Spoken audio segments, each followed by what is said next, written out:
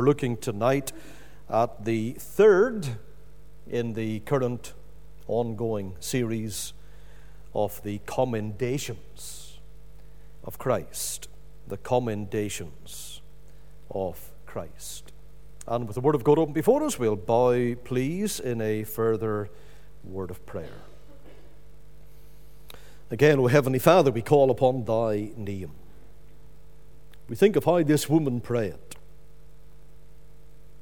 And even if we derived nothing else other than what she said, have mercy on me. Help me. Then those cries alone, uttered from a sincere heart, with persistence, as was encouraged here, would be of enormous benefit unto every single one of us. Have mercy on me. Help me, O Lord. And we pray that this will be the entrance into our praying, and it will be Thee in heaven pleased to answer the humble cry of Thy people. Teach us much in the time we have from this passage tonight. We ask it in Jesus' name and for God's eternal glory alone. Amen. I have the thought in mind, coming to the passage as we have done tonight, Matthew 15, verse 21 to 28, that it may be one of those times when our Lord has been much misunderstood. And we all may have our opinion as to what was happening here. And that opinion may be right, or it may be wrong. But we have a Canaanite woman, that's the central character here, coming to our Lord, and she comes with a huge problem. That is, there's a demon-possessed daughter that she has at home, and she longed for that child to be set free. And no doubt she heard one day that Jesus was nearby, had known something about him, and although she's a Gentile, she goes to him, and as we've noted, pleads for mercy and for help. But apparently he takes no notice of her at all. In verse 23, and we'll deal with this in greater depth in a moment or two, but he doesn't answer her. And worse, when he does actually get round to opening his mouth and addresses her, he likens her to an animal, a dog, no less, in verse 26. And so all of this seems to be so ill-fitting. Like a piece of a jigsaw, when you're seeing all the miracles of Christ, and he's healing, and he's helping, and he's calling people, as he did in John 6 and 37, to come on to him, and he will not cast them out. And yet we've got this piece in the puzzle. All the other pieces are fitted in so snugly and smoothly, and it looks wonderful, but there's an ill-fitting piece that no matter what we do here does not seem to go in. The piece doesn't look like the little hole in the jigsaw that's meant to take it. And we'd love to squeeze it in. Well, I believe we'll find it to be rather better fitting than what we initially think, because in spite of that attitude that our Lord normally would have shown to those around him, come and welcome to Jesus, come unto me all ye that are weary, heavy laden, I will give you rest, Matthew 11 and verse 28, and we've only traveled a few chapters, and now we find that here is a woman who is taking Christ up on his offer and invitation, and she has come to him, and it seems that he has just pushed her to the back of the queue, if not entirely out of sight. But before the passage is completed, we have our Lord exclaiming to this woman because of who she is, what she has now done. O woman, great is thy faith. Verse 28. She not only received his commendation, but also the answer to her largest petition, the healing of her little girl. That's it, an overview, but what about the detail, and why was there this jarring episode before we get to the point of commendation and this acknowledgement of her wonderful faith? Think first of all of the circumstances of her faith. The circumstances of her faith. That faith in her, it was great, as our Lord probably designates it. It was great because, number one, who she was. Number two, where she found herself. We're told in a corresponding passage in the Gospel of Mark, chapter 7, verse 26, we're told she was a Greek, a Syrophoenician by nation. So she was a Gentile, not part of the Jewish race. And from that Jewish standpoint, she would have been an outcast, and they would have collectively called her a dog. We have in John chapter 4 and verse 9 a contrast and a comparison at the same time. We have the woman at the well. And she is outside of the fold in the family of Israel. She's a Samaritan.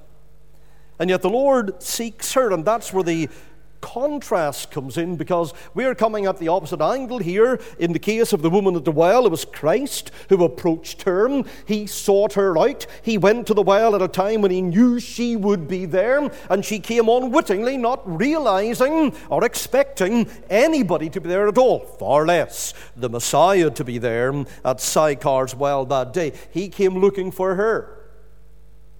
But by way of contrast, in Matthew 15, this Syrophoenician woman, this Greek, she comes looking for him. So she has heard he's in the vicinity, and she hot-foots it to the place where he is. And she has a mission, a burden that is eating into her soul.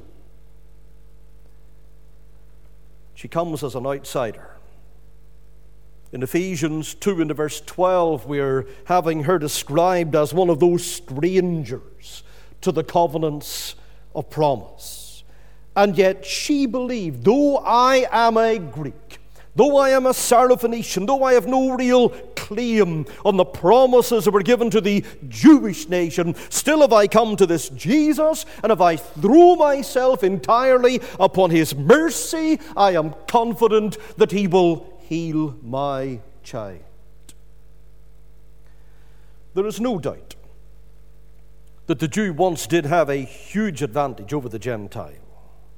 You can check it out in Romans chapter 3, the verse 1 and 2, and chiefly we're told there, because unto them were committed the oracles of God. They received the word of God directly. They had access to the law and to the prophets, and therefore they were reading of God's mercy. They were finding the gospel preached to them through that Old Testament. And you'll remember the apostles, when they're proclaiming the good news, their reference points are the Old Testament scriptures. Jews with access to the Bible, they have access to the message of salvation. But those Gentiles who didn't receive the scriptures by the hand of God, they did not have that opportunity. Scripture, of course, presents our Lord's moral standards. We think of the moral law in Exodus 20 for one example, and they have it with clarity, they have it with power, they have it well discerned, and they have it delineated for them there. And there are Gentile codes and laws in the other nations, but none of them are anywhere close to being a match for God's holy moral law that he gave. Deuteronomy chapter 4, the verse 1 through 8. But through the Jews, the word has come to us. It means today, with the word coming to the Gentiles as well. And we have it all fleshed out for us, the whole story, the background to why it happened, how it happened in the book of Acts. And so the Gentiles, through the conduit of the Jews, now have received the word of God as well, meaning no race of people has prior claim upon our Lord for his salvation. Why do I say that? Because I read that in Romans 10, verse 12 and 13, for there is no difference between the Jew and the Greek, for the same Lord over all is rich unto all that call upon him, for whosoever shall call upon the name of the Lord shall be saved. And so here's this woman, you could argue, slightly ahead of her time, and she's running to Christ, and she's pleading for mercy that she knows is in him. Those are the circumstances of her faith. Think of the concentration of that faith. The concentration of that faith. Faith is only valuable if it has the proper object to rest upon. If it is anchored in the right place, in the right person, of course. And her faith, this is why it was so great. It was concentrated on Christ. All of her dependence was on him. And you see that through everything that she says. In Mark, going back to that passage again, Mark 7 and verse 25, we're told the woman heard of him and came and fell at his feet. That's how faith always begins. It only ever sprouts legs and produces hands and does something when it hears, with the hearing of the ear, the word of the Lord. Romans 10 and 17, faith cometh by hearing, and hearing by the word of God. What did she hear? She must have heard what others had heard in the synagogue of Nazareth, for example, when in Luke chapter 4, verse 18 and verse 19, our Lord speaks of why he had come, his purpose in being on the earth. And he's quoting Isaiah chapter 61. In that synagogue, in Luke chapter 4, the Spirit of the Lord is upon me, because he hath anointed me to preach the gospel to the poor. He hath sent me to heal the brokenhearted, to preach deliverance to the captives, recovering of sight to the blind, to set at liberty them that are bruised, to preach the acceptable year of the Lord. She must have known something about that. Who told her of those things? We don't know. What we do know is when she heard, she believed. That's what happened. She accepted the testimony that she had heard about Jesus Christ, and she began, no doubt, to reason, and the reasoning would have gone something like this. If he, as I have heard, is able to cast out demons from others, he's able to do the same for my little girl. He's mighty, he's loving. I've heard that, I've seen the evidence of that in all that I've known about him, and I'll ask him to do it.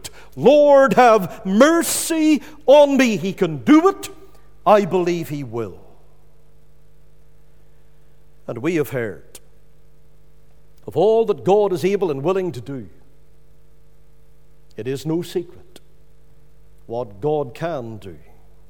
And we have trusted him to save us. Hebrews 7:25, to the uttermost, to cleanse us on a daily basis. 1 John 1 and 7, to make us his children, a one-off union, brought into the family and owned as his child. Ultimately, he will say, behold, I and the children which thou hast given me. And so her faith is zeroed right in on Christ, his person, and his work.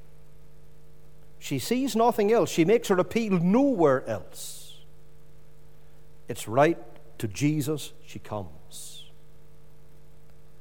So we've noticed the circumstances of her faith, the concentration of her faith. Look thirdly at the conviction in her faith. The conviction in her faith. Our Lord tells us her faith is great. And it's great, of course, because it didn't waver in the face of tremendous testing. And when you look at the passage, what testing this woman came through. Now, faith will always be tested. That's a given. 1 Peter 1 and 7 definitely underlines that when it says, the trial of your faith, being much more precious than of gold that perisheth, though it be tried with fire, might be found unto praise and honor and glory at the appearing of Jesus Christ. Lord, those trials of faith are tough. Of course they are. Those days of testing I don't relish. No, we don't. They can be fiery, but they're building up that huge reward for those who are tested and pass the test, might be found unto praise and honor and glory at the appearing of Jesus Christ. I'm suggesting the woman's faith here was tested in at least 4 ways. Tested first by the silence of Christ. And so back to Matthew 15, verse 23, we're told she went to him, she made plea to him, but he answered her not a word. Spurgeon said, and he's going back a few centuries, a lot of centuries, and he's leaning on what Augustine said. And Spurgeon says, as Augustine says, the Word, Christ, spoke not a word. And that was so unlike him. He who was always so ready with responses to the cry of grief had no response for her. He practically ignored her. He was testing her faith. He knew, always did, what was in man, what was in woman. He knew that she had faith. He knew that whatever the rebuff, she would persist in her pleading. And he was waiting for that faith of hers to find full expression that day. And notice that she was not discouraged to the point of giving up and walking away and, oh, he's not interested in me. He doesn't want to know, doesn't want to hear me. She didn't do that because of our Lord's apparent denial. Rather, she waited. And she held on believingly. So that was one test, met by silence. After her enthusiastic and humble appeal. Then another test, the solution for Christ.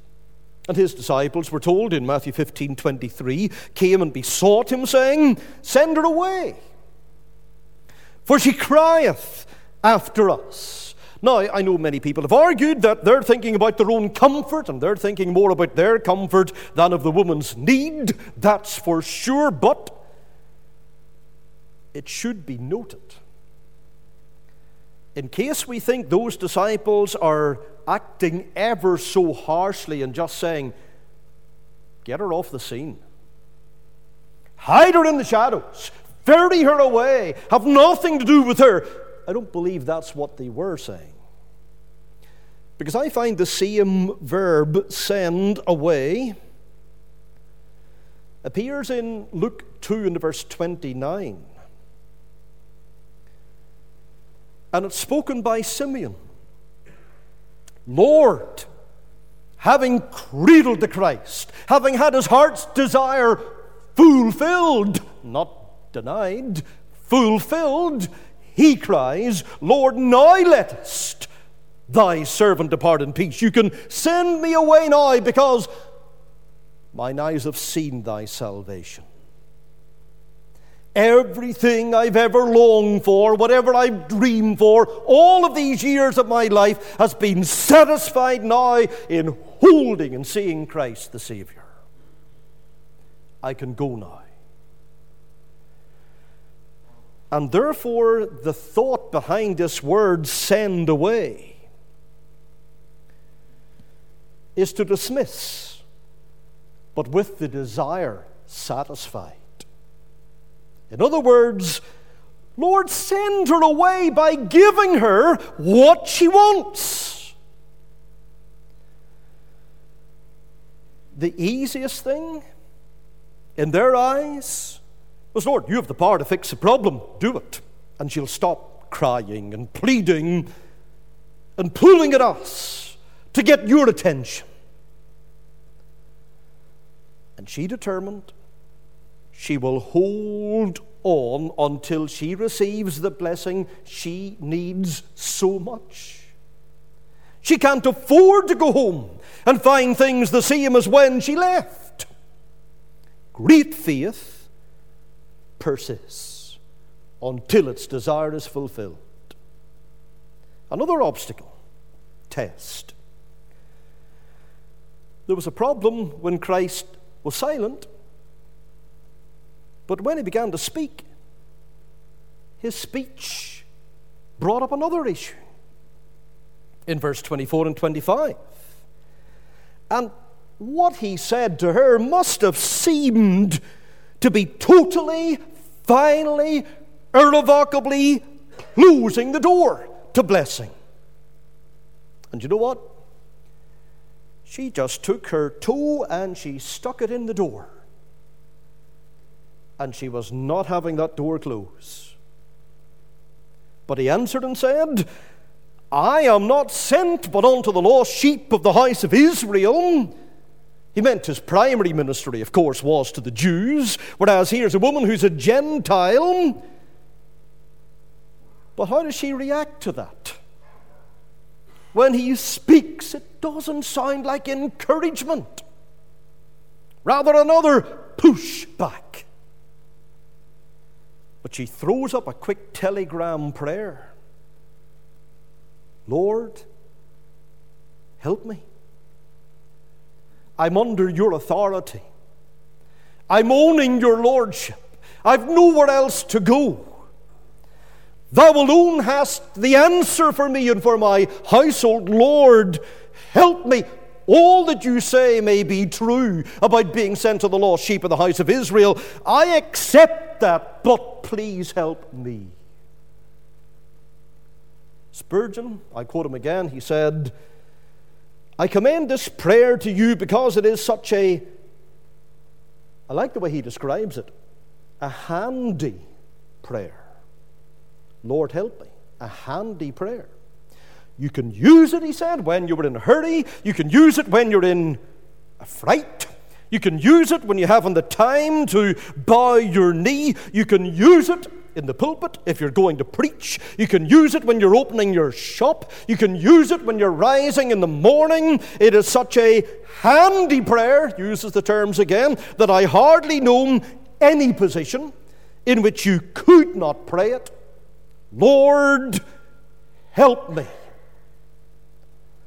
And what a simple but what a strong prayer that is.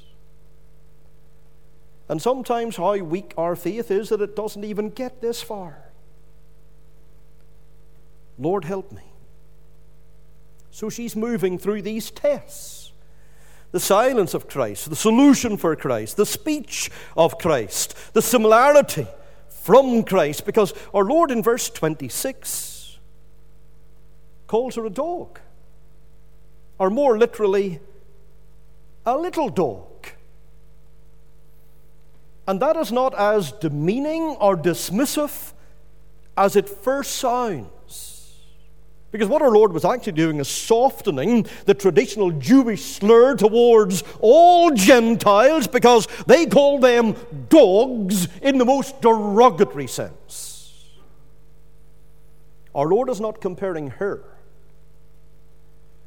to the dogs, those wild animals out roaming and ravaging in the streets, but to the household dogs, the little dogs that belong to the family.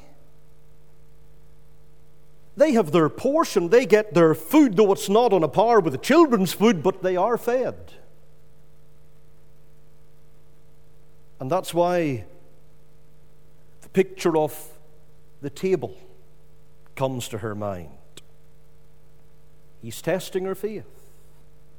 And once again, she passes the test Matthew 15:27, and she said, "Truth, Lord, yet the dogs eat of the crumbs which fall from their master's table."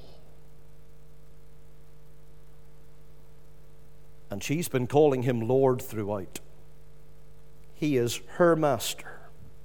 Though she's a Greek, though she's from Syrophoenicia, she trusts him. She wants to be at his table. She admits, I'm coming in from a low estate here. I don't demand to be seen or called as a child, but only to be blessed as that little dog in the family with some of the crumbs falling off the table. Just give me that, because that will be enough. That is the extent of her faith. And so we come to the conquest in her faith. The circumstances of her faith, concentration of her faith, conviction in her faith, the conquest in her faith. And that's what we find pushed into Matthew 15 to verse 27. She accepts. She doesn't argue or dispute the Lord calling her a dog or a little dog. She wears that description, but you know what she does? She just turns it all around to her advantage. Every test she used as if you were crossing a fast-flowing stream, but there are stones dotted from one bank to the other bank. And though the stream is flowing, she goes over the stepping stones and uses every test and every obstacle as a stepping stone to get to where she wanted to get to get mercy from Christ. And so she accepts Jesus' description of her. She asks for mercy despite that, or maybe because of that. And though he gave her 3 repulses and pushbacks here, she would not give over. And so, like Jacob, she's effectively saying here, Lord, it's not really going to matter how low I have to go. What you say, I will not let thee go until thou bless me. I'm here. I've started my appeal for mercy. It hasn't changed. I'm asking thee to help me. And I'm staying until the blessing is given. The final thing, after all of that, no surprise. The circumstances of her faith, the concentration of her faith, conviction in it, conquest in it, the commendation of her faith. And that faith that day was so richly rewarded. Those rewards are mentioned in verse 28 of Matthew 15. And the greatest, of course, is what our Lord now says about her. His commendation. Then Jesus answered and said unto her, O woman, great is thy faith. Be it unto thee, even as thou wilt. And her daughter was made whole from that very hour. Finally, eventually, here's an encouraging word coming from Christ. And do you know what? He never said this directly to any other person. Oh, did he not say that to the centurion? He did compliment the great faith of the centurion who asked him to heal his servant, Matthew 8 and 10, but he said it to the crowd, not to the centurion directly. But this Gentile woman, she hears it from the Lord directly. O woman, great is thy faith. Her faith was great enough to receive her request, what she had desired from the Lord. And just in conclusion and in summary here, Why was it such a great faith? Our Lord, note you, he highlighted her faith above any other virtue that she may have had. And we can see instantly from the chapter, one virtue she did have, she was humble. Another virtue we see here, she was patient. Another virtue, she was persevering, and she cared for her child. But our Lord does not compliment any of those good things about her, but only her faith. Great is thy faith. That faith showcased his ability, opened the door for his honor and glory, and he was pleased to walk through. Her faith was great because it was unlikely. Nobody would have expected a Gentile, not a Jew, to trust Jesus as much as she did. Her faith was great because you'll have noted also in the passage that she worshipped Christ before the answer came.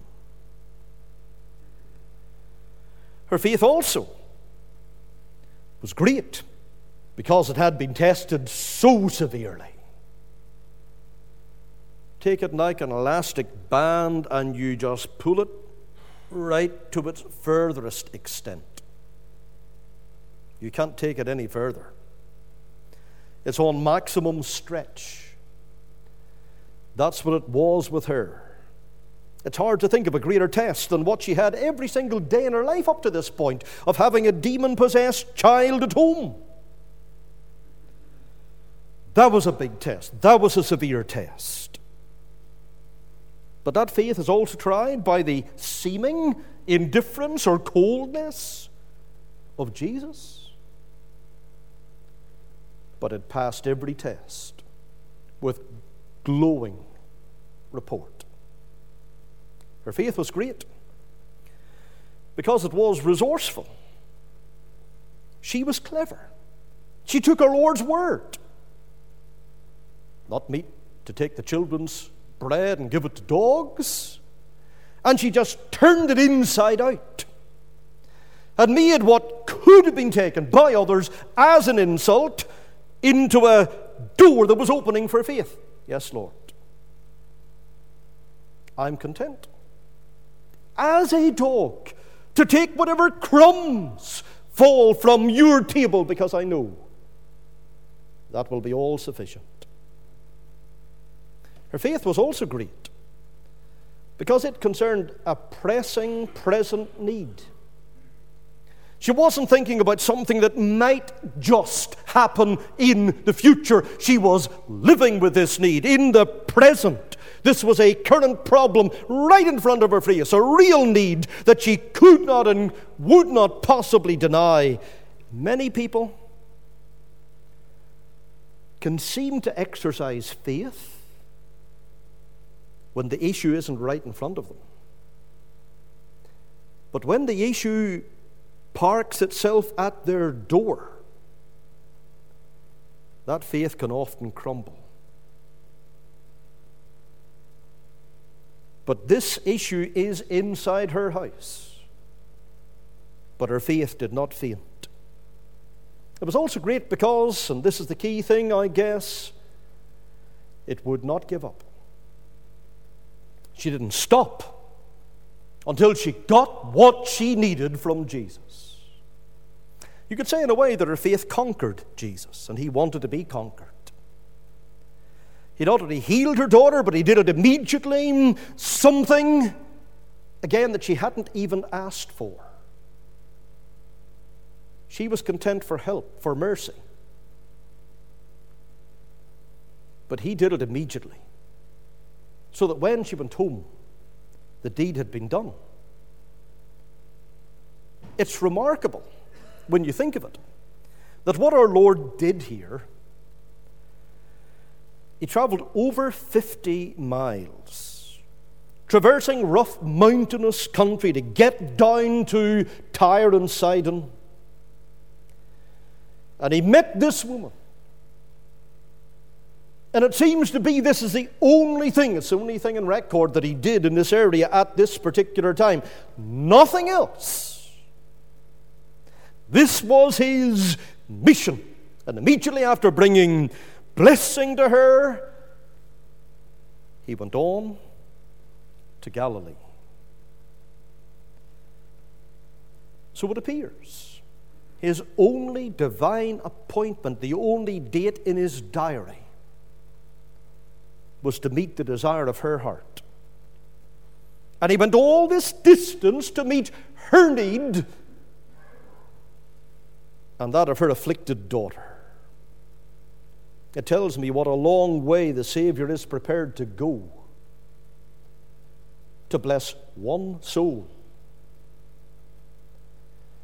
And of course, he was willing to go all the way to Calvary for us. All the way to Calvary, the hymn writer puts it, he went for me. He died to set me free. Lord, have mercy on me. Lord, help me. Lord, I'm here and I'm staying here until you hear me and you heal my daughter. What a commendation of true faith this really is.